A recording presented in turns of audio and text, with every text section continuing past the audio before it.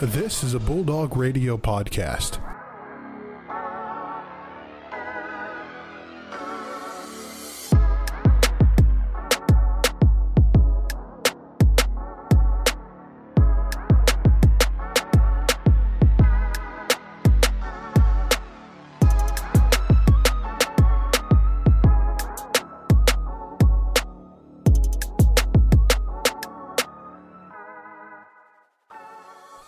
What's up, guys? Welcome back to the Most Valuable Sports Podcast. Brandon Worth with you here on this lovely episode. I believe we're on 27 right now. Yes, sir, of 27. This season. Thank you guys for hanging with us. This has been a fun season so far. But, of course, joined with my buddy Joe Nagy as well, and also special guest. You guys have heard him before. Tigers fan, Mags. Adam Langworthy is with us. What's up, man? Oh, not so much. How's it going? It's going pretty solid, man. I mean, hey, with what's going on today, it's been pretty fun checking Twitter feeds every hour for what's going on. Not productive in the slightest. Nope, not even close. But absolutely going to be getting into that MLB free agency rumors as well as recapping what was a wonderful weekend for Michigan football Ferris State fan. Sports weekend. Oh, of course. But first, of course, as always, Ferris State Sports Report starting on the gridiron. Anchor down. It's just too My easy. My goodness. Little Sister Part 2. Sit down, be humble. And I'll tell you what a complete domination that was. What a complete game that was. We had no turnovers, 4 interceptions that we had, or we got 5 turnovers. 5 turnovers. Grand Valley just couldn't seem to get anything going at all. Every time that Cade Peterson tossed a ball up, you knew it was going to get intercepted. So that was a really good job by our secondary. Sidney McLeod was back, so that was a big thing too. We just played so solid. No turnovers either, so it was just a very good, complete game of football. 34-point blowout in the national playoffs. So, if you really want that much more evidence of how much better Ferris State is than Grand Valley, there's that. Yeah, I mean, really, when you look at it across the board, they were close to us in passing yards. Their efficiency was awful. I think it was 16 of 35, which Cade Peterson's a much better quarterback than that guy's. He's in the Harlan Hill conversation. He's a great QB. We just disguised coverages left and right. He was in the Harlan Hill conversation? Yeah, he was nominated. He was Mm-hmm. I don't know about that. Okay. We don't need to get into that. But, every team also nominates players. So, nonetheless, he is a great player, and he really gave us fits back in October when we played him the first time at Lubbers. And, it just seemed like our defense was just all over their passing game. Receivers, it didn't look like the connection was there. And, boy, we took advantage of it. 4 interceptions, 2 by Centel Williams, which I believe was his first game back in 2 weeks. Hey, welcome back to the DB room. Or I should say back onto the field from the DB room, and what a way to do so. But it was just complete and utter domination. We had the ball for 17 minutes longer in the game, outgained them in yardage, handily rushing, and even also passing, even though we threw it, I believe, just under half as many times. Mm-hmm. What else can you ask for from this team, especially in what was an absolute snow bowl? Literally had to bring out Kubota tractors in between quarters and halves to just show up the field. Doing stats and trying to figure out where the ball was placed on what hash mark was a nightmare. Oh, yeah. For the first 2.5 quarters. Because it stopped snowing after 5 minutes into the third quarter. So that was not bad. But those first 2 quarters were something else. Because you just guessed at that point. You'd be like, I'm on the 50. I was on the 50-yard line, and I was like, that looks 15 yards away. So we'll just say it's on the 35. Yeah, it was a nightmare in the production booth for our car clock operators and our scoreboard monitors to put up those downs and the yard lines, just because there was no shoveled yard lines. They did a great job shoveling the end zones, and great job by everybody on the sidelines that was able to keep that clear, and that was helped. And there was even some people on the opposite side that shovel some of the hash marks. That was nice. That was nice. That was crucial. Nice. Those people, whoever they were, you guys saved the day. It was just crazy the amount of snow we got consistently. And there's really nothing you can do about it because it just keep coming. It was keeping on dumping. I think we're in a weather advisory the entirety of the game. And great football weather though. There was some sweet pictures that came out of that. One of them, of course, will be on our graphic. Yeah, that's for sure. It was a really cool spot. But one thing I am not worried about, but one thing to kind of keep caution if you are a Ferris State football fan is Jared Bernhardt did go out. I think it was halfway into the third quarter. I'm not sure if he got banged up or it was a little earlier than that. A little earlier than that. Yeah. I don't know what it was, but either way, I'm not too worried about it because I think he'll be back. It might have just been a concussion, so he might be out for next week, but he will be back the next one if we do go forward. But like I said, not really too worried about it because Malik Mitchell has stepped up. He did really well. I mean, one 25-yard rushing touchdown, couple passing touchdowns. Really picked it up on when his number was called, so that was really cool to see. But yeah, I'm really glad that we're clicking. Everybody's coming back. We haven't really lost a beat at all, so that's one thing to really look forward to as we head to Northwest Missouri State this weekend. Yeah, and I mean, that's a familiar foe that we've faced now, I believe, 3 of the last, technically 5 years. 4 years we've played, of course, with the COVID year last year. And we're 2-1 against them. But I mean, we're in a spot where anybody beats anybody on any given day, right, West Florida? I mean, that's really where we're at this point. Like Anise said, 1 week at a time. 1 week at a time, one opponent at a time. Wait, this isn't volleyball? Yeah. Sounds like it, though. Yeah. But anyway, they're going to be, of course, facing Northwest Missouri State next Saturday. If you're a student, go over to the ticket office at the Athletic Center and get your free tickets now before you're too late. I'm telling you that right now. Free tickets. How can you turn that down? Yeah, how can you turn it down? Especially for what we got coming up this weekend. I think there's going to be tickets flying everywhere. I mean, it's just going to be mass chaos. But if you want more, check out the football tab at FerrisStateBulldogs.com. But anyway, moving over now into basketball. 2 games, going 1-1 this week. A loss at Findlay. Really tough Oiler team. They looked really well. And then we came back home on Sunday to play Lincoln University out of Pennsylvania. They're a pretty good team. They had a lot of athleticism, and they're a really physical team, but we got the job done 82-66, I believe was the final on the Sunday game, and our loss was 86-74 for those that keep track of the scores and stuff, which it's all online, of course. But, I mean, really, we're seeing a lot of good guard play. I mean, we're no question that our backcourt can fill it. I mean, you can just mention Walt right up the top, and everybody knows that. I mean, Lee's done a great job. Ben is an explosive player to bring off the bench as a 6th man that can shoot the lights out. But, I mean, some of our other guys really stepped up, especially in that Lincoln game. Logan Ryan deserves all the credit in the world. He was fantastic in that game. I mean, he really made our offense so multi-dimensional in the second half. I mean, we were trailing by 1, and I mean, we just were really trading punches. Both teams were really good defensively in the first half, and then Coach Bronkema and that team just started hitting shots, and they were really putting together good schemes. I mean, we put some pressure on them, forced some turnovers, some bad looks, and really took advantage of it. I mean, it was really fantastic to see. I think Logan led with 20. Walt had 17. Dorian Louis with 13. Ben Davidson with 10 off the bench. Lee Higgins as well with 9. Logan Ryan had a double-double as well, to mention. I mean, he had 11 boards in this game. Scholler had 8 assists to go with 5 boards. And the funny part was I think there was one play where Jimmy had an open contest. It was a contested layup, and he tried to pass it. I believe it was to Logan, or it might have been like Reese or something. But he ended up it got deflected out of bounds. And I looked over from the scores table at Coach Bronkema, and it just looked like steam was coming out of his ears because he wanted to shoot the ball. But Jimmy's just that guy. He wants to make everybody else better and give them opportunities. So that's why you always see every week when he's got 2 points in the column. Don't worry, he's a great offensive player. He just wants to distribute first. Pass first type of guy. Yeah, and every team needs that. So, for sure. But I mean, really looking at a great season coming up. I mean, we're already sitting at 5-1. We're going to be starting conference play here, especially this weekend. It'll be a little unorthodox. Yes, if you did see the schedule, that is correct. They are playing at Big Rapids High School. Shout out, Adam. Can't wait for that. Go Cardinals. Go Cardinals. Oh, gosh.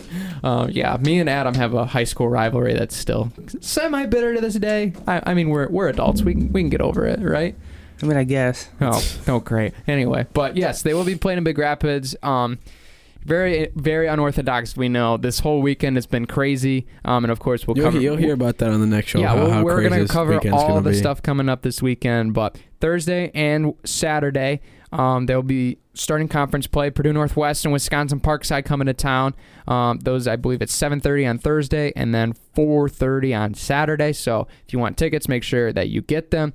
and that you can go watch the games because this team's really good. I mean, they're fast. They're a really versatile team. They have a lot of different things that they can throw at teams, especially defensively. We saw some possessions of zone that really messed up Lincoln, and that was really good to see that we can play both good man and zone defenses at times because we'll need that against some of these teams that can shoot the ball really well, but not necessarily have a physical presence. And we also saw a great physical presence this last game, which we hadn't seen as of good. I mean, it's still been great, but like this was the game where you're like, all right, that's the Logan Ryan that we've wanted to see since day one, and that's really what if he plays that way, I mean, we can compete with anybody in the conference for sure. Yeah, for sure. That's the one thing too is what we've been able to see so far is when our scoring gets on like pretty hot, we'll be able to score in bunches really fast, and that's the one thing that I'm really looking forward to when we start conference play this upcoming weekend because we're gonna have a little bit of a tough schedule in the first like 4 games. I don't know if our first 2 games are gonna be too tough, but we got Michigan Tech to open up the season as well, and they were the only team ranked above us in the preseason polls, so it's gonna be a tough one. But nonetheless, I mean, early tests are what really makes good teams, so that's one thing that I know that that Bronx is gonna be working with the team hard for, and a lot of the leaders on the team are gonna be getting the boys ready for a tough team that proved difficult last year and the year before, and Michigan Tech is usually a perennial powerhouse in the GLIAC as well as Ferris, so that's just one thing I'm really looking forward to. Mm-hmm. And I guess going over to the women's side, I've got 2 wins against Ursuline and Grace Christian this week, Easy and wins. pretty dominant wins for sure. But I mean, right now, looking at this team, it's a different team, and it's a different team for the better than we saw last year. This team has so much experience, so much firepower, and I mean, Chloe Adoni, just like we mentioned with Logan, like when she's playing in that role at the best of her ability and is able to get good matchups, it just makes everybody else look better because, I mean, that draws attention inside kick out, and we got some great shooters on this team with McCartney, Anderson, and Blanchard as well, and so many others that well off the bench. Like, when we have that, I mean, we saw that plenty of times in that Grace Christian game. I mean, when we drove inside, like, they started collapsing really fast, and we ended up getting a pretty high foul count. But, I mean, we were able to just take it to them as far as knocking them down from outside. I believe I think we're around 33% overall, but it felt higher than that, especially in some of the key moments that those shots came in, because there were times that we stumbled a little bit, but the biggest thing out of these 2 games is we got to see a lot of the reserves getting minutes in. Unfortunately, first line, it was kind of opposite when they only had 5 players, but I guess you just have to do what they have to do. But I mean, that was tough to watch them because I mean they were struggling. Well, yeah, you could tell like after the third quarter they were really gassed. Like that fourth quarter is kind of when we made our final separation from them, and that was just like. It was tough because it was a lot of just like, it wasn't like, I don't know, it was very just try to drive as fast as you can and then kick it out. And their pass were getting a little bit sloppy. The play was getting a little bit sloppy just because, they don't have anybody to sub in. And when the game first started, I was just like, oh, like they just got 5 people warming up. Like it's like the other teams are in the locker room. And then like the other 4 of them just like started coming out and they were all just like in like their warm-ups. And I was just like, so they only have 5 people? But I guess they only had 5 people because like, I think when I talked to Rob, it was like 2 had COVID or something. Yep. And then like 4 were injured or something. Their star player was out, I believe, with the knee. Yeah. And then the 3 that were like in their warm-ups or like weren't playing at all, they were just redshirting. So like it's just unfortunate for them. But I mean, we did what was expecting. That was, a blowout win. So yeah, I mean, keep it rolling. That's really the message right now, and that's the way that you want to see these non-conference games at the start of the year. You want to see good basketball, and you want to see it keep rolling against no matter who the opponent is. So, especially going into a tough conference season, because I mean, right now we're ranked lower, I think, than a lot of people can see this team. Especially, I think we can be better than what we're rated on paper in the conference. So, wait, what are we rated on the conference right now? I believe it's like middle. I believe middle of the pack, if I remember correctly. I think we're better than that. I can check for how good we've been playing lately. Yeah, I think we're gonna surprise a lot of people when we have to play these first 4 games. Yeah, I think like there's a lot that you can see from like this conference. I mean, Michigan Tech is a solid squad. Saginaw Valley's always been a very, very good team. I mean, Zaricki's one of the best players in the conference for sure. I think like when you look necessarily at some of these rankings, I think history comes a lot involved. I mean, obviously Michigan Tech, Saginaw are up there because they've been good, and they've been good for a long time. So, and then you always throw in Grand Valley and those teams in there. So you can definitely see where some of those rankings come from, but I think we're a better team, and I really think that we're better than it's loading. Wait for it. What are you pulling up? We are ranked second right now. Wait, is that correct? Yeah, we're ranked second, I think, in the North, but I think that we're ranked around fourth or fifth overall. I want to say.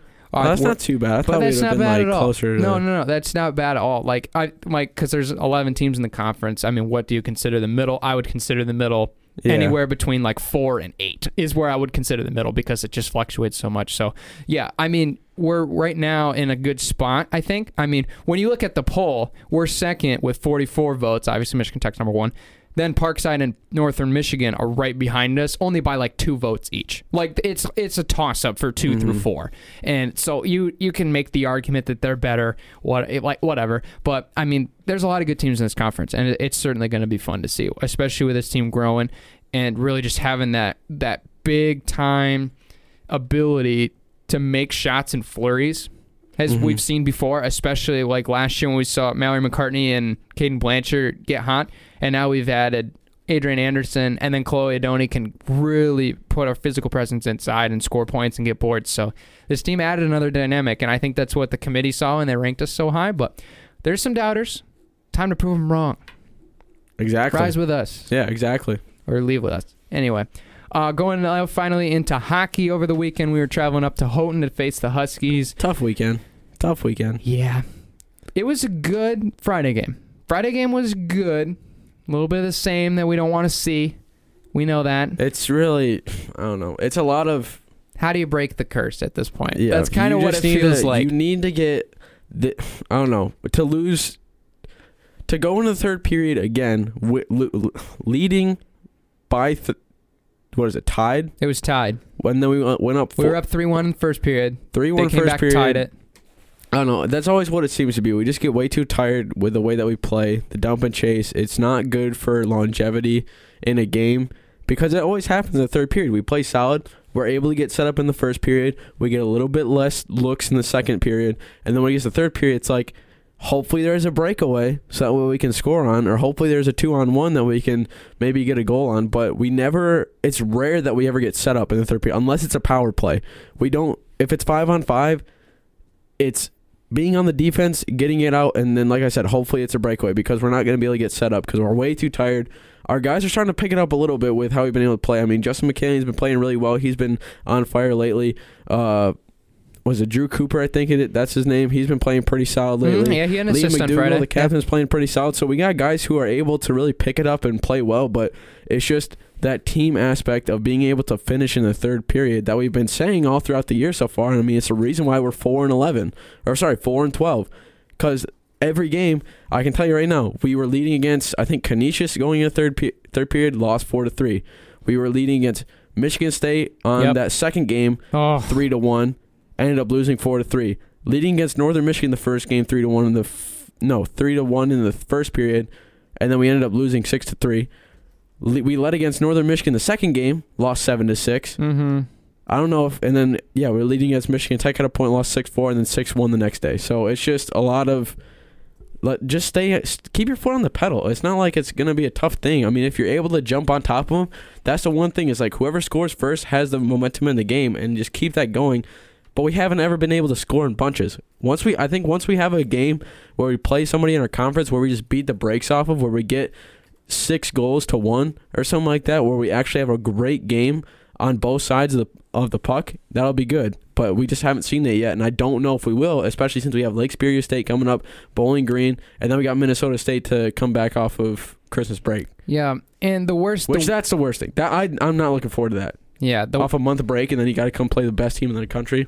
Yeah, that's gonna be tough. It's not great, but I mean, at this point, would a reset be the thing that breaks this it's possible funk? I mean, that's kind of where I'm at. Really, at this what point. they should really work on is just conditioning over the winter, because like I said, we've seen that we've been able to get set up and we're able to score goals when we get set up, but it's being able to get set up in those later periods, and that month off, you can really just work out on being incredibly in shape. And getting to the point where you can get to the third period, and it doesn't matter how tired you are. Once you get to those overtime games as well, you're not really going to have to worry about it. But I don't know. Once that break comes by, it's going to be up to the team to figure out what they want to do for it. And there's going to be a lot of different things that they can do, but I think conditioning is going to be the one thing that's going to really set them apart for these later half of the season. Yeah, I mean, it's tough. I mean, anybody that says like, yeah, like they're skating for only 3 minutes at a time. Come on, man. It's like, yeah, no. You're skating as hard as you can. It's not even 3 minutes. It's like a minute and a half. Yeah, for as hard as you can.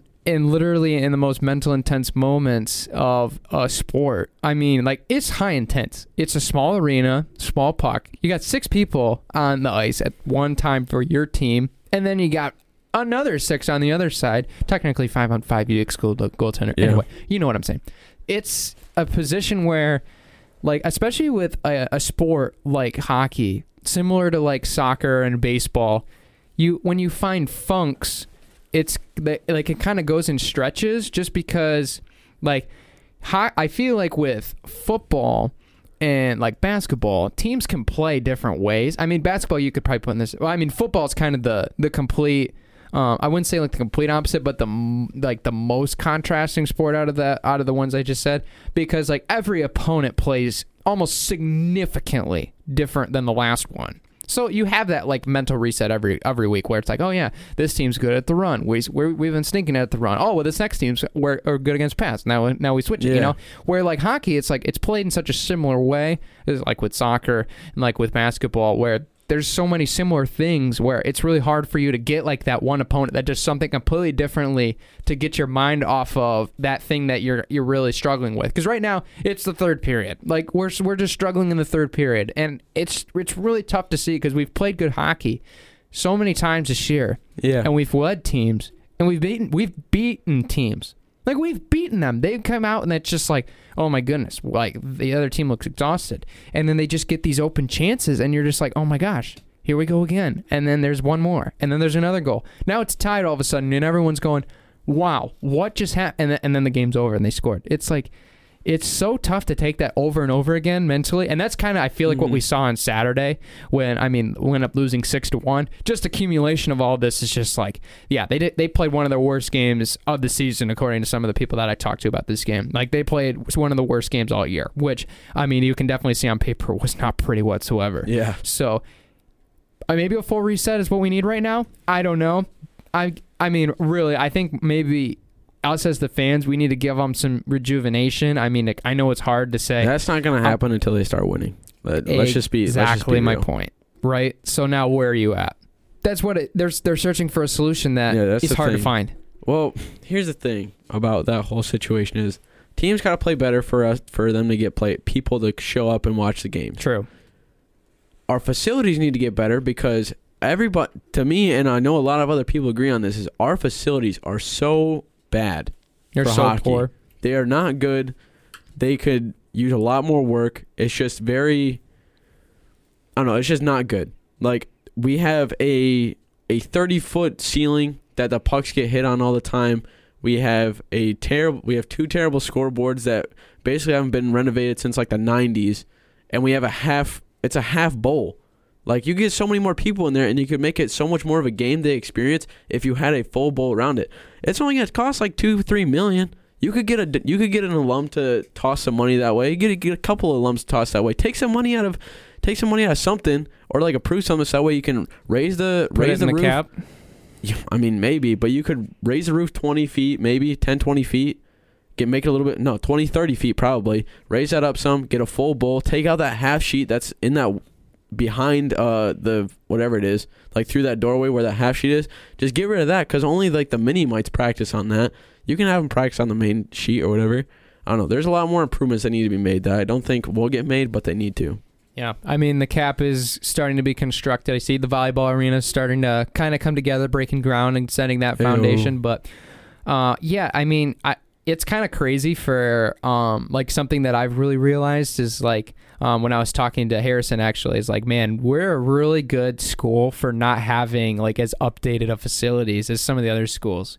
Like, the one an hour down south. Pretty clear reason why. But I mean, it's it's tough like to compete that way, and I mean we give kudos to all of our athletes for really like showing that grittiness, that toughness. I think that's what makes like our sports program so dominant, is that mental toughness through all of that stuff. I mean, we're practicing out in this football's practicing out in the sleet probably right now, but it's fine because I guess that they don't need the necessary to have an indoor half field practice facility like some of the other schools like Grand Valley, like Saginaw, like all the other ones.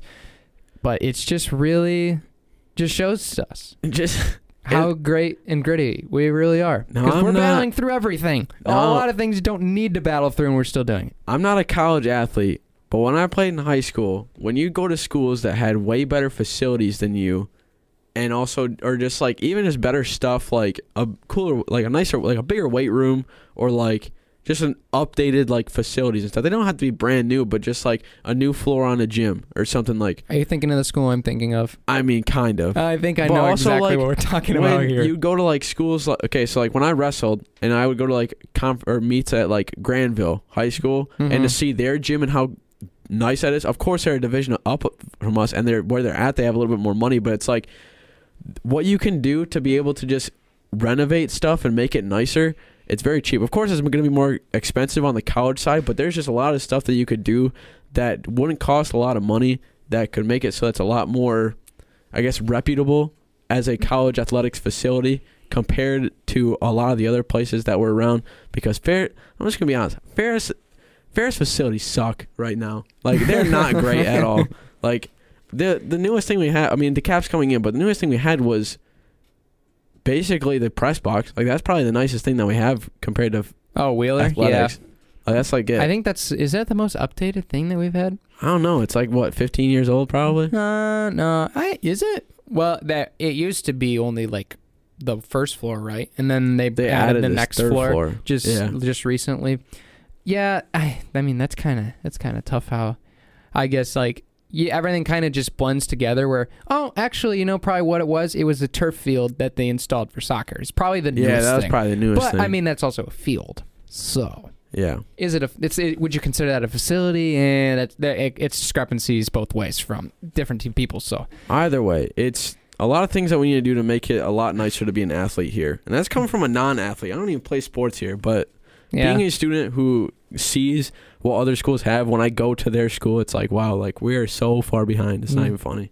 I agree with you. It's hard.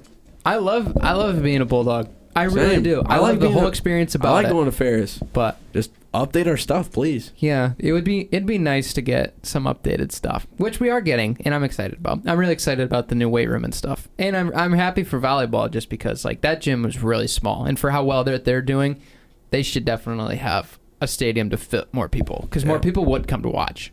Half the people didn't even know where it was. I'm mainly saying fixing up the hockey arena, because if you've seen Minnesota State's arena, Michigan Tech's arena, Northern Michigan's arena. Exclude Minnesota because Minnesota is a hockey state, but go ahead. Well, just their arena. Minnesota State's a D2 school. Well, yeah. They're the same thing as us. Same with Michigan Tech, Northern Michigan. It's also more central Mankato, though. But I'm just saying, it's like, when you are in a conference with those people and you as a player go see them and see how packed they are and how nice of facilities that they have, and they have the overhead scoreboard that's over the top of the ice that has a jumbotron on it, or you go to Northern Michigan and they have the overhead scoreboard and they have a whole bowl that gets filled up and they have really cool facilities and stuff. It is it's not demoralizing, but it just makes you just like, wow, I wish we had this. Like, why doesn't Ferris have this? So that when you go back, it's just like, oh, like we're playing at Gleben Arena that's got basically a half bowl, and it barely gets filled up halfway. Bro, my grandpa's been going to these games since the 70s, and the first thing he mentioned when we went to visit my sister up in Northern was how nice the hockey rink is. See? It's a lot nicer. Same with their I don't know. That's one thing. Ferris is just very far behind. Because their basketball arena is the same thing. They have a full bowl around it. It's sick. Yeah. It works. We just need more people. Come to watch the games. Our teams are good. And we just need more. That's why this podcast was almost created, so we could highlight those things. We need to have more focus on like the sports and stuff, because like we need more of a budget to go there, because I don't think our athletics budget is anywhere close to.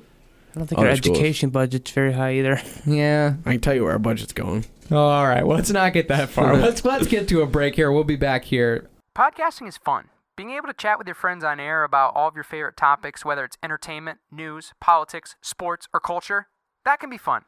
What's not so fun? Getting your podcast out there for people to hear. Luckily, that's what Anchor.fm is best at. Be able to create, distribute, and monetize your podcast all for free, including recording options and exclusive customization tools that you can even do on your phone.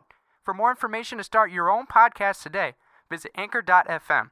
That's Anchor.fm.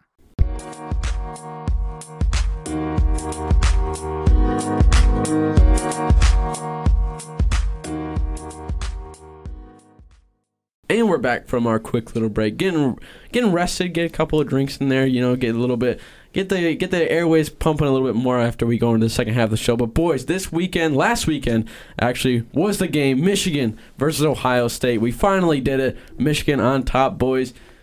Arguably one of the best moments of my life so far. I know, Adam, you're not a big Michigan guy. I know you're a Michigan State guy. We've talked about this already. But I literally just hate Ohio. I don't have any other politics. I'm glad you're one of those Michigan State fans that hates Ohio, because I've ran into Michigan State fans that were rooting for Ohio State, and I was like, how could you? Gross. I hate the entire state. It's disgusting. If you're from Michigan, it's just known you don't like Ohio. It's just a known thing. Yeah, that I don't understand that method of. I guess there has to be some sort of hatred to Michigan somehow, some event that's linked to some PTSD with the school. You have to have some sort of situation that makes you hate Michigan. Hey, you can root for whatever team you want, but all I can tell you is we finally did it. We did it, Joe. We did it. We did Jim it. Harbaugh did it. This was the year to do it. What? It sucks that Jim Harbaugh did it, but we did it regardless. I don't know, because oh come on, don't get picky now. I don't know, Jim Harbaugh. I don't know. Just with his track record of big rivalry games, he hasn't been great. So, I'm glad we won, but this kind of means that he's just going to be here to stay for a little bit longer. He's no Mel Tucker, I'll say that. Yeah, okay. But I don't know. This was the year to do it, especially with Ohio State's young core. I mean, C.J. Stroud, a young quarterback, still played incredibly well. I mean, 394, 2 touchdowns, 34 for 49. Played absolutely incredible, but, I mean, it's just one name we got to say. Hassan Haskins absolutely pulled a Kenneth Walker out there, just put in 5 touchdowns, 169 yards. That was crazy. Cade McNamara played pretty well as well. Pretty well. 1 interception. I mean, kind of figured that was going to happen, but when you have Hassan Haskins doing 5 touchdowns, don't really need to worry about it. Did you see that Michigan did to Iowa State what Michigan State did to us, and it worked? What was it? We ran the ball. Exactly. And moved the trenches. And it was amazing because we didn't have to throw it. Oh, my goodness. Because what was the number one thing we were talking about, Joe? When we were previewing this game, right? What happens when they stop the run? Well, you don't have to worry about it when they can't stop the run. And exactly. It works every time. Thunder and Lightning were absolutely incredible. This is such a fun game. I hated the fact that I was almost getting tickets for this game. Some things fell through, and frankly, I wasn't paying $300 by the time that this all happened. And it happens. And the fact that we were working the Anchor Bone game and just you didn't get to full watch all of it. I watched parts of it back again, and I watched the highlights, of course, and all the notable plays. It was an incredible moment. And I remember sitting there with my dad, and I was like, we finally did it. It's been this long. We've been tormented. We've been thrown in the trash by that state that we hate so much, and now we get to laugh for an entire year. We got Iowa, baby. And then we got Iowa. Thank you. Now we got Iowa to worry about. Yeah, we're moving on to Iowa, though. Short-lived, sadly. But, I mean, hey, Big Ten Championship, of course, that's something that you would want to. Mm-hmm. That'd be the only thing where you would be wouldn't enjoy this moment more. You know what I'm saying? That's the only thing that's and potential playoff implications. You see what Jim Harbaugh said after the game in the press conference, to Ryan Day? Yeah, I thought that was funny. Some people are annoyed that Michigan fans win one game in however many years and they forget how to act. It's just dude, there are so many years there's so many times where Ohio State fans it's true what Jim Harbaugh said.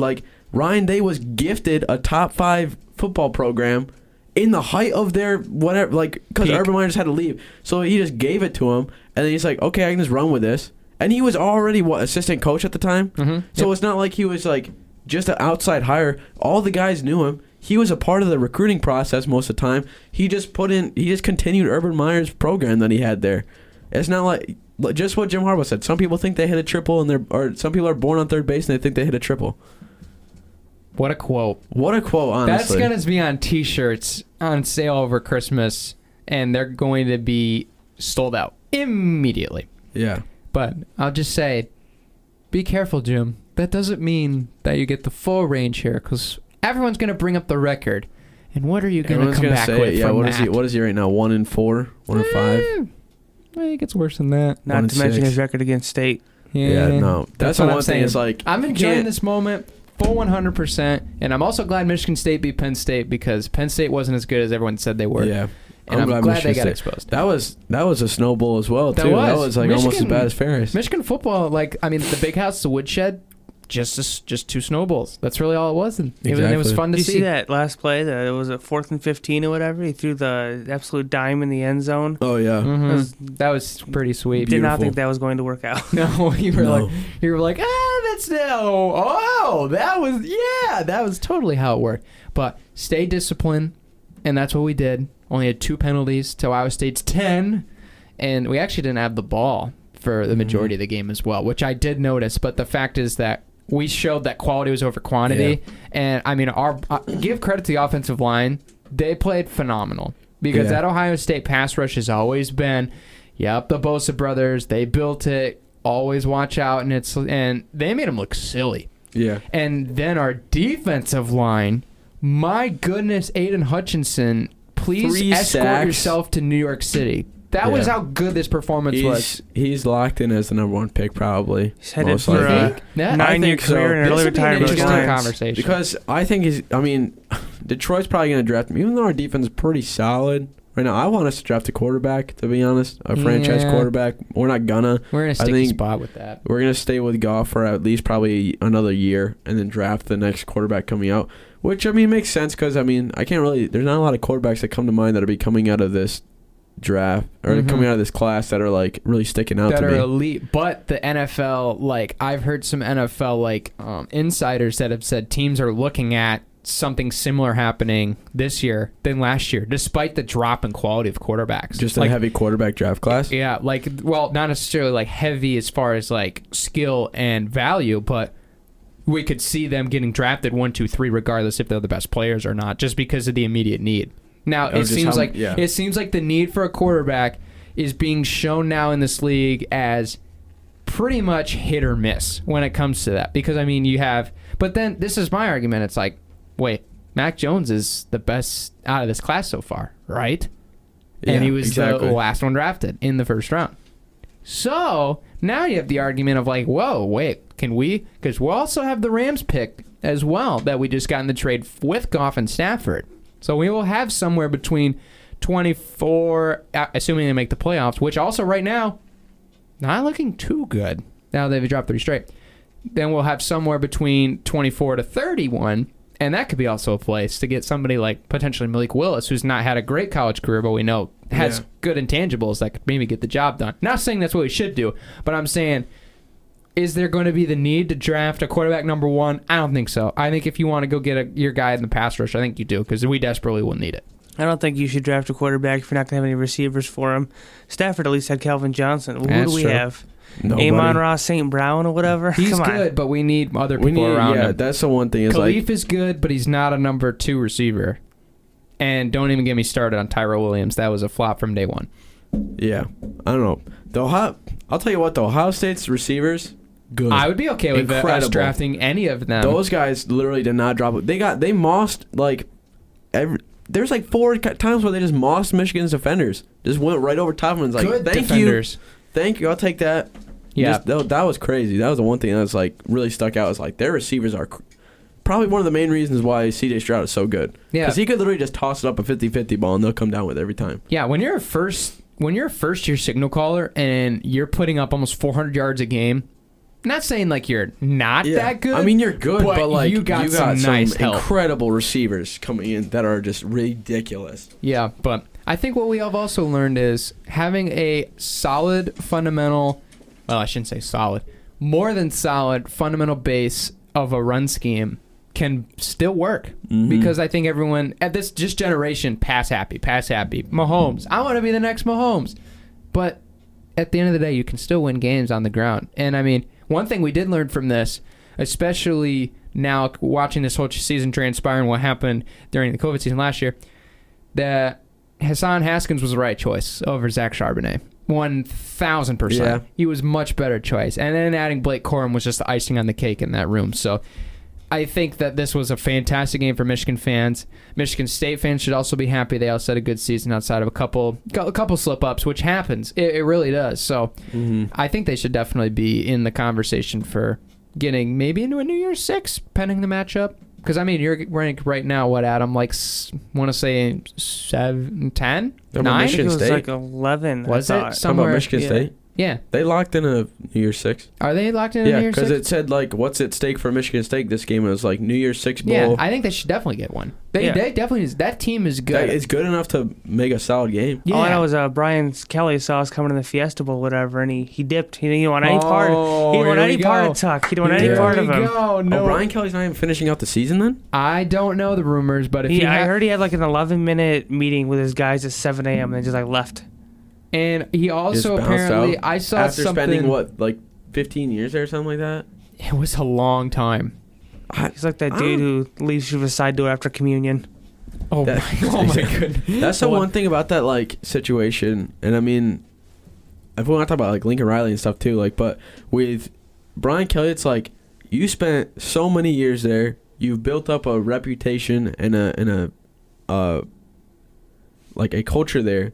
And for you to just leave that for LSU just for more money, I feel like is just not great. I'm not gonna say I don't respect that, but it's like you have all these guys who are like depending on you because you got them there and promised them so many things, and then it's like, hey, like Kansas or something, you want to move up in the, get a little bit more prestigious university, but you're at Notre Dame, exactly. Perennially in the top 25. It's not like they're a terrible school. Overrated, but yeah. Yeah, I mean exactly. I'm not gonna argue with that, but like, I don't know. Notre Dame's like a pretty prestigious football school. I mean, if people want to go there, they get some 5-star recruits and stuff. People want to wear the gold helmet. Yeah, there's a tradition there. It's just like with Lincoln Riley. I mean, he comes into Oklahoma, then kind of builds a program, gets some solid recruits in there, and then you're just like, hey, I'm just gonna go to USC real quick. Yeah, you don't want to go to the SEC. I mean, I would take that deal though. Let's be honest. Did you see that deal? What he gets? I would take that deal. He wants no part of the SEC.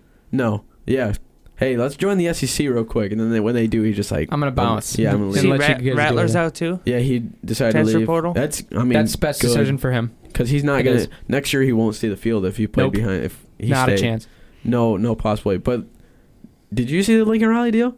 It's $110 million, something like that. $110 million. USC, the institution, is paying for 2 houses, and then that's also just another like $2-3 million for him when he decides to sell or whatever. Yeah. So that's going to be more money for him when he decides to sell. $500,000 for like another house or something like that. I thought I saw $500,000 for something, and then free use of a private jet for him and his family all year round. I would take that deal in a heartbeat. I love how I feel like they were going to give him the $110 million. Like, let's see what else we can get. I'm just going to start throwing crazy things in. Yeah, it's like, wait, what's LSU what else do you want to give? What is LSU offering? Oh, okay. Let me throw in a jet. How's that sound? Like, it's like, whoa, hey, I like that idea. That's but you'd be crazy not to get that deal. Yeah, that's just an insane amount of money. Yeah, I don't think anybody is like frantic or panicking or just kind of like bombshelled by like the deals themselves, but the fact that they're coming weeks before conference championships and bowl games. Yeah, before like you're like, wait a second, you're Oklahoma, and you're a top 8 team theoretically in the country right now, and I mean Notre Dame's right there too. Like they're the top 8. Both teams are. You have prestigious head coaches that have been shown that they can win some of these big games. Well, Notre Dame not so as recently, but you know what I'm saying. And then they just leave? This is the time that you made the deal. Why? Yeah. Wait till the season comes out. Let your guys go all the way through, because now you just screwed Oklahoma. Yeah, because I guarantee both those guys, like, you got to have integrity. Like, you got to have respect and stuff. It's like, what does that say about your character to leave, like, when both your teams have a chance to make bowl games and have a very solid season to end, and you're just going to say, hey, I'm leaving. I'm going to go get this money, and you guys can see you never. Have a nice life. Especially before the most pivotal moment of the Especially when these kids don't get paid either. Yeah. I mean, you get NIL, but that's only the guys who, have a crazy amount of followers on Instagram and stuff. These guys, like, are playing to like have a future for like the league and stuff. Lincoln Riley already has one. You're already getting paid millions of dollars to be in Oklahoma. Then you're just gonna, and Brian Kelly too. It's like you're just gonna leave these guys, especially when Notre Dame has a chance to play pretty solid for the end of the season and get a solid bowl game, and then be able to play that out. Why wouldn't you just say, LSU, I'll take the deal, but just let me finish out the season? These are the same guys who are all like, oh, I don't like it when seniors don't play in bowl games, whatever. Those seniors, they're going for the money themselves. If they get injured in that bowl game, their career could be done. Yeah. Whereas these guys are just on the sideline. You lose a bowl game, you still get the contract. Yeah. Mm-hmm. Also bowl games too. I don't like it when seniors don't sit out, because that's kind of, I don't think that's really integrity wise. That's not good. That's kind of weak for. Wait, if they sit out? I don't like it when they sit out, because I think that they're letting down their teammates that they've been with all year. I don't like it when they sit out. I thought at first you said the other way around. I was like, wait, no, when the NCAA has integrity, they can start saying that. You have the chance to get injured, but it's like you've had the chance to get injured your whole season so far. Yeah. So you secure the bag. What's one more game? You play better. Because bowl games, like in NFL terms, a bowl game is a playoff game. How are you going to play when the lights are on? Yeah. People want to see that. A bowl game, because that's the next level. If you're not in the playoffs, a bowl game is the closest you're going to get to somewhat of NFL type play for scouts. Yeah. Because you're actually playing a solid team. Especially if you're I still, if they were paid, is one thing. If they're not being paid, I can't fault them for that. You know what I mean? I don't know. I think it's just a way that... Are these guys going for their degree or whatever? There's no minor league football that they can go into. So... I don't know. I feel whenever you have a relationship with the guys that you're around, and then you get to a bowl game that you've worked hard for with all these guys that you have on your team, and then you're just going to say, all right, you guys go crazy at this last game, but I'm not going to play. Even though one of the main reasons that you're there, like when Michigan had the bowl game, when like Chase Winovich and all those guys were there, I forget who our running back was, but he decided not to play, and there was like a couple other guys that didn't want to play. It's like we lost that bowl game, but it's like we got to the bowl game because of those people that decided to sit out to play. So it's like you're not going to win the bowl game now because you don't have those main players because they're sitting out, and it's just like, yeah, you're fighting for a NFL contract. But these guys who, like you said, are going for their degree and stuff, like they want to be like make history there. Like they at least want that, and then it's like you're kind of taking away their chance for that. So I think it's likely that their teammates support them in the decision. Honestly, I don't think. I have a feeling that there's not any resentment. I think it's like half and half. I feel like probably to the naked eye, it'll be like, yeah, like their teammates support them. But I know that a lot of those guys are probably just like pissed deep down that their teammates aren't playing with them.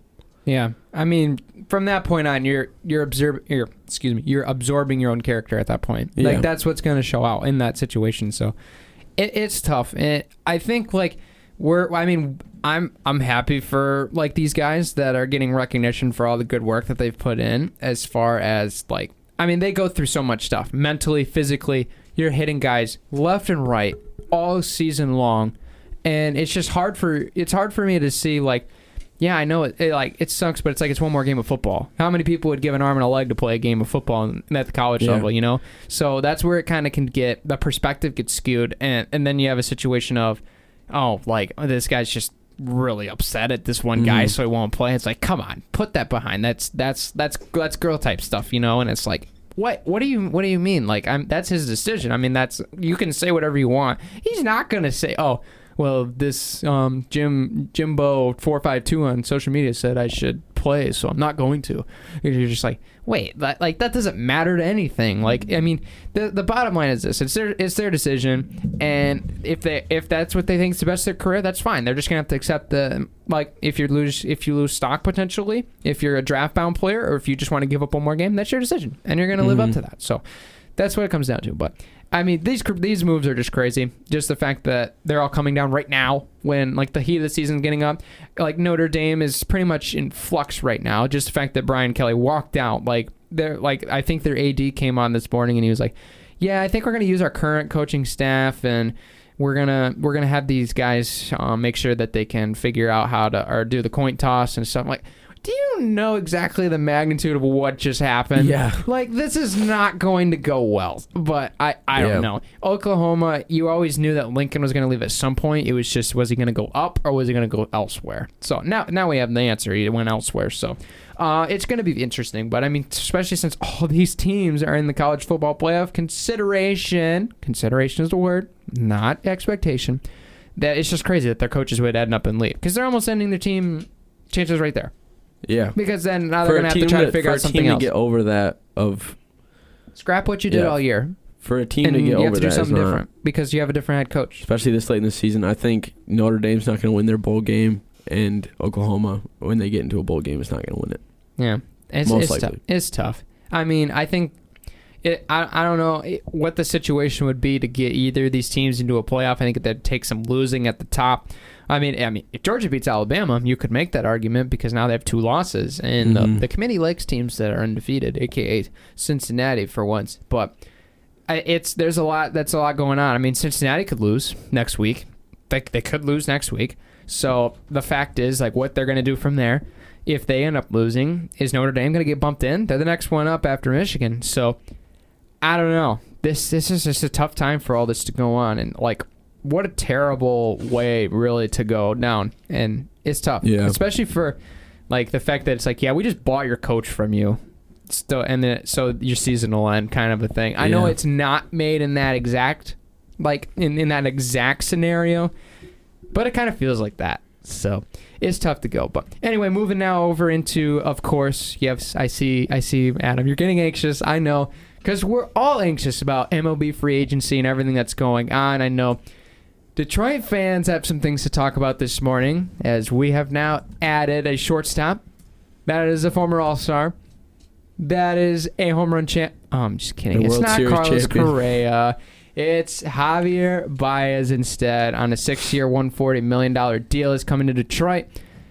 And Max is not happy about it. Tell us why. I'm not pleased. It's like, because I woke up this morning and let's just say the mood on Tiger's Twitter was like, it's like you're playing Wii bowling and you throw the ball backwards. I saw that. Like that's that all. You made. That's what Tiger's Twitter reminded me of today. It's when your owner has billions, like we're talking like billions. Do you have any concept of how much money that is? I certainly don't.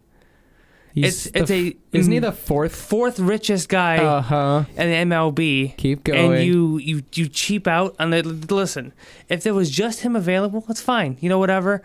But we had like guys like Correa and Story. The Rangers dropped $500 million on their team. Mm-hmm. For 2 guys. For their middle infield. Chris Illich could buy the Rangers twice, still have half of his wealth left over. I don't care if you have to make hot and ready. The Pizza King. That dude could like. Scrooge McDuck swim in his money, like dive into a thing of gold coins. He could bring back the $5 hot and ready and not even care because it's even though it loses them money. If you get taxpayer money, I pay $10 hot and ready to see Carlos Correa play in Detroit. If you get taxpayer money to build your stadium, whether it be Little Caesars Arena or Comerica Park, you have an obligation, in my opinion, to throw $40 million a year. I don't care. It's not my money. He has billions. Again, do you have any concept of how much money that is? He's got multiple billions of dollars. You could build multiple Little Caesar arenas with his. You could build like 4 or 5 and still have. It's billions.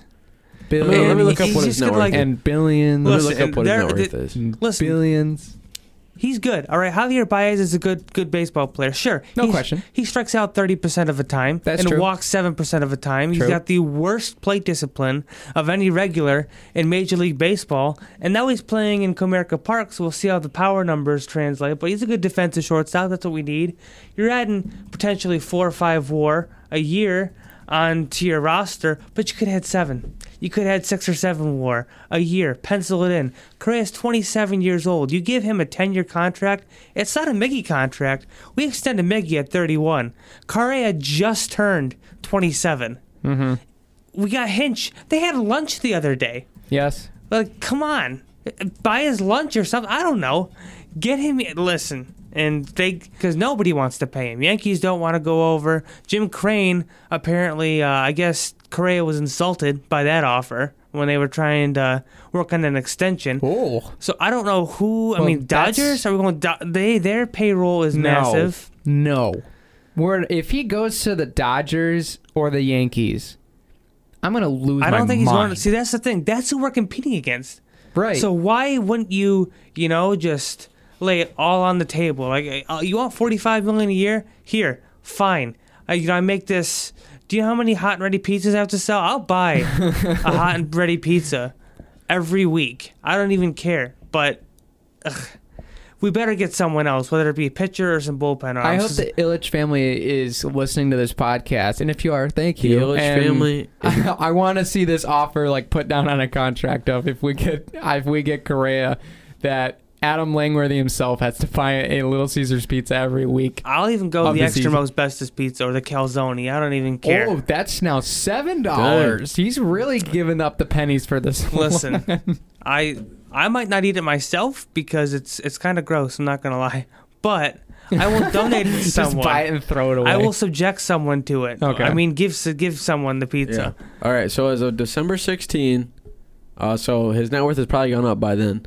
He was 86 on the Forbes 400 and had an estimated net worth of $6.1 billion. Is that Mike or Chris? That's the Ilitch family, but it's family Mike. Together. Yeah, that's Mike Ilitch. So then the family together probably has close to like $10 billion, probably. Yeah, and then it's probably gone up even more now that he died like a couple years ago. Yes. And the Red Wings have a salary cap. It's not like he has to spend buku bucks on the Red Wings or anything. I said it once. MLB needs a salary cap. Just saying. No. Yes. No. Yes. No. And here's because why. It's the same thing. Let me tell you why. Let me tell you why. It's New York versus LA all the time. No.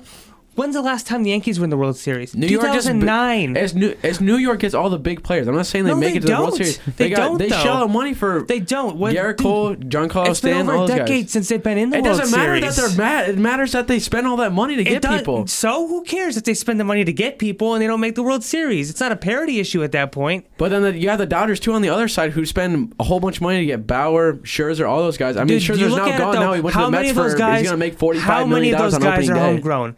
Dustin May, homegrown. Walker Buehler, homegrown. Clayton Kershaw, homegrown. Seager was homegrown. But still, all the extensions that they have to add on to a Clayton Kershaw then gets paid a whole bunch of money. I'm all for them re-signing their own players. Yeah, but I'm saying then that just is the salary cap thing. It's like it makes it way more fair. Why are you signing with the billionaires? I don't care. I say it's more fair because for other teams. Small market teams, yes. Small market teams. No. I'm talking about, I don't care if you're a billionaire. You do with your money whatever you want. I'm saying small market teams have no chance of competing with those high teams. Don't give me that crap. The Tigers' revenue sharing check that they get from the MLB is $200 million a year. That could pay. Our payroll is less than that right now. I'm saying, Ilitch, if we don't have a salary cap, then I don't know why Ilitch doesn't spend more. But I'm saying a salary cap for all those small teams.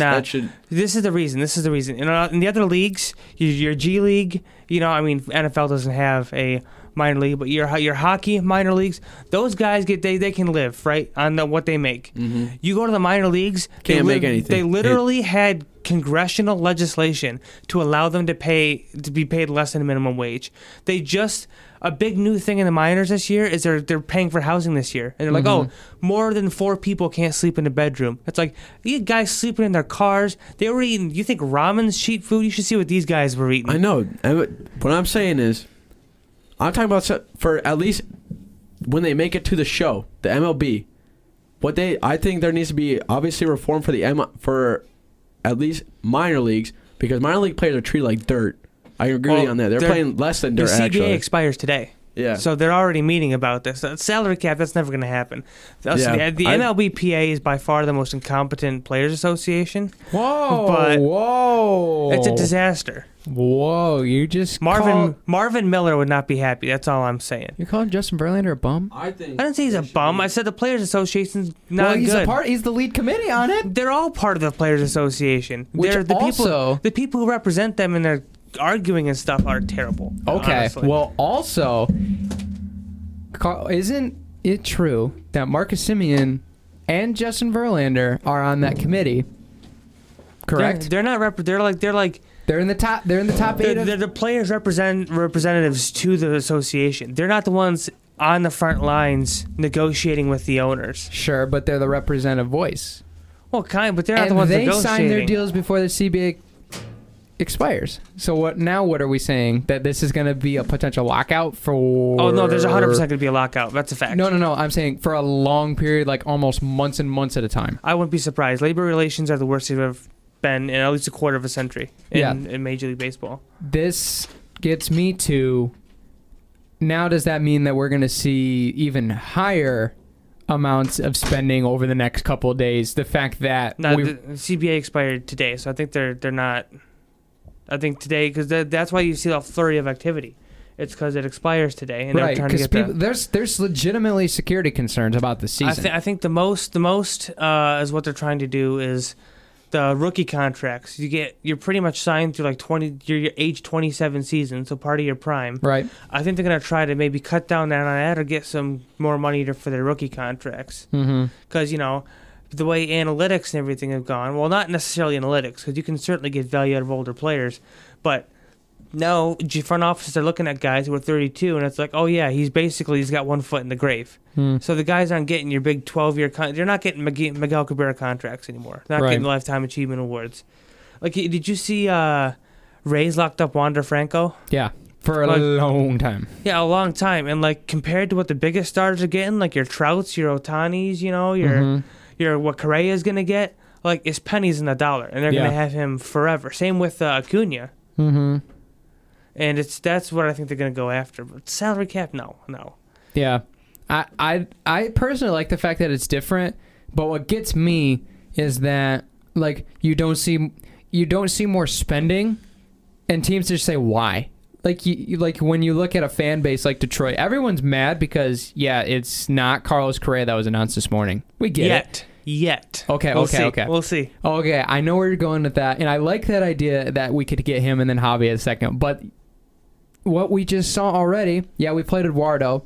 That was a pretty decent look, I guess you could say, as far as contract-wise for 77. I don't like that. I don't mind that at all. Excuse me. I don't mind that at all. And they don't like. Well, compared to what some of the other pitchers got already this season, it looks like a steal. Almost. Right. Exactly my point.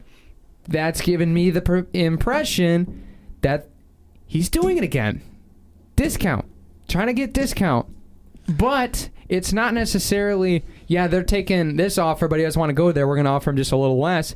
It's that nobody really they don't want to pay them more, or the other teams to whoever the player is. Like, for example, Javi Baez was rated like he was getting $100 million or $100 to $120 million offers, and then we gave him 140. Are we just bumping up the price on good players, not necessarily elite players? That tells me that Illich's patterns have not changed at all. I mean, they have, because he's actually spent money. You realize that that is a step in the right direction. I agree, but here's the thing. I'd say I'd go with the whole step in the right direction thing. If since 2015, the first multi-year contract Illich authorized since like 2015 was Robbie Grossman last year. Like there's cheaping out and not going for it, and then there's that. Because we're gonna have to contend with Chicago. We're gonna have to contend with LA if we're trying to win a World Series. And I mean, Torque and Green, they every time they come up they hit. But how long is that gonna take? They for their shortfall if they don't do well. It could be next year. I mean, we might make the playoffs. 2023 probably would be my guess. Better chance with Correa on the team, that's all I'm saying. Yeah. Everybody wants Correa, and the fact that it was not Correa announced this morning just gave everybody no hope. Dumpster fire almost. Because it was really Correa or bust. That's what this fan base was expecting. I'm not saying like Baez isn't a good player, Story isn't a good player. Correa is an elite player. He's on that top tier compared to these other guys. 6'7" WAR, he's up. That's what we want. There. And 27, like Baez. And we've never had 29. that kind of a person. Really, Miguel was the last person we had like that. If you look at the stats, I mean, Baez is just Puerto Rican Jonathan Scope. That's pretty much what he is. Like you look, they're very comparable. Scope just turned 30. Baez just turned 29. Very comparable so far in their career. Yeah. Like. Obviously, Baez is going to be better defensively. He's getting that shortstop money. And he's going to sell more tickets. But, offensively, very comparable. And that's kind of a bargain based on what everyone else is paid, like what Seager got. But at the same time, is there any reason you can't go get Story? Is there any reason you can't go get Correa? Keep in mind, they have billions. That's true. My question is, if would necessarily... Now he was Baez as quote unquote bait to bring in some of those other guys. Like, hey, we'll put you with Javi Baez in middle infield, and you guys can turn it together. Like, is that what you do now as Detroit, or do you go straight up and say, hey, we're still forking? Because that's what we want. We want to hear that we're still forking. I think you throw a bag of money at whoever wants to come to Detroit, and that's what you do. I don't think it's Baez is necessarily a big selling point. I think Hinch is more of a selling point because guy can That guy can manage. Let me tell you that right now. Yes, he single-handedly took this team from Gardy's last year and turned him into a winning team without really changing that much. And we'll see what happens because I don't think decisions are made in the Tigers front office. Sartori's going to have some input. A lot of the other analytics guys that they hired are going to have some input. If they didn't think there was something that they could fix with Javi, with his strikeouts and whatnot, I don't think they would have made this deal. We'll see. It's not a Chris Davis contract. I can tell you that right now. Yeah, that would be bad. The best move Al Avila ever made was talking old Mike out of Chris Davis. That could have been a disaster. Gosh, he would have probably... Oof. That could have been disaster. Glad we got Justin Upton instead. Yep. Because he was actually... The only thing is, retaining, we don't do much of. So that's what you need to do. Right. We need a Miguel. That's what brings people to root for this town, that team, is the Miguel Cabrera's of the world. And that's what we need. And that's what we want Correa to be, and lock him up for a long-term deal, which is going to be hefty out of our paycheck, but it shows commitment. Our paycheck is out of Chris Illich's paycheck. It's not my money. Well, exactly. It's not my billions of dollars. No, yeah, I know what your point. I see your point. But the fact of it is, are they willing to show commitment for this fan base, for this franchise, to do it? The Rangers do, and they look like crap last year. I guess we'll find out because I don't know who else is gonna. Nobody wants to pay him $35 million a year. Oh, it could be up to. I could see it up to what, 40 or whatever. Yeah, we'll see. I mean, what Seager got $325. You could make the argument $350 plus. Yeah, for just Correa. We'll see. And they're both about the same age. Well, no, Seager's a little older by 6 months. Correa's the youngest one. Yeah. And don't forget Trevor Story's still out there. I mean, Baez is only 28 though too. 29. Just turned 29. Well, yeah, pretty close, yeah. But, I mean, you definitely have the argument of, there's still hope. And I really hope that's true because I would love to see that middle infield. But I'm still skeptical after this Baez move because it looks like another cheap shot under the line, and then we just forked up a little over. That's what I'm saying. I'm more than happy to be wrong. I mean, there's been arguments that we're going to bring JV back. Did not happen. There was arguments that we were going to get Seager during this whole process. That did not happen, which I was kind of skeptical about that in the first place because I feel like Seager was going to get more money elsewhere. Just give Rodon a 2-year contract. Just get him in here. We need more pitching. That's what we need. Yes. Kershaw? Did we take Kershaw? I mean, maybe. I mean, because who we got in the rotation right now? We got because we're gonna get Marcus Stroman. That's what I know. Please no. Oh my gosh, he is insufferable on Twitter. He's affordable, but I mean, I would agree. Though I think we agreed to this off air just a little while ago before you recorded the show this morning. If Baez is the solution that they want, sure. All we're saying is make sure we're not just leaving money on the table for a team that's ready to win now.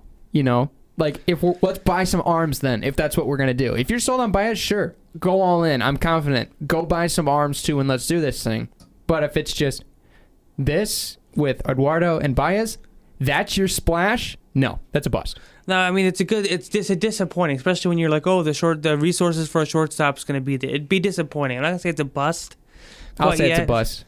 All I know is we need pitching, and if you had to force your window open, because we don't know what's going to happen with the CBA. Yeah. What if something happens where now rookie contracts are shorter, they last till 25, 26 age season or whatever, and then we don't have Green and Torkelson for as long. You know what I mean? You could have forced open your window if you'd have gotten Correa, and we'd have a longer run at it. But now. Like I said, Baez is a huge upgrade. We were negative. He's going to win us games. Negative WAR last year from the shortstop position, but we need more. We need more. We need more. That's what everybody agrees with, and that's what we hope to see. But thank you guys so much for tuning in to this lovely episode. Adam, thanks once again for hopping on the mics with me and Joe. Thanks for having me. Joe kind of slipped out on us. We wondered if you guys were ever going to catch it, but he's got class to do because he's a good scholarly student unlike me and Adam. But just kidding. We got our class out of the way this morning. But thank you guys for tuning in. Make sure that you check out our social media at the MVSP. Follow and subscribe on whatever podcast platform that you're on. Your favorite. Of course, we love Spotify, but there's more out there. But until next time, we'll see you later.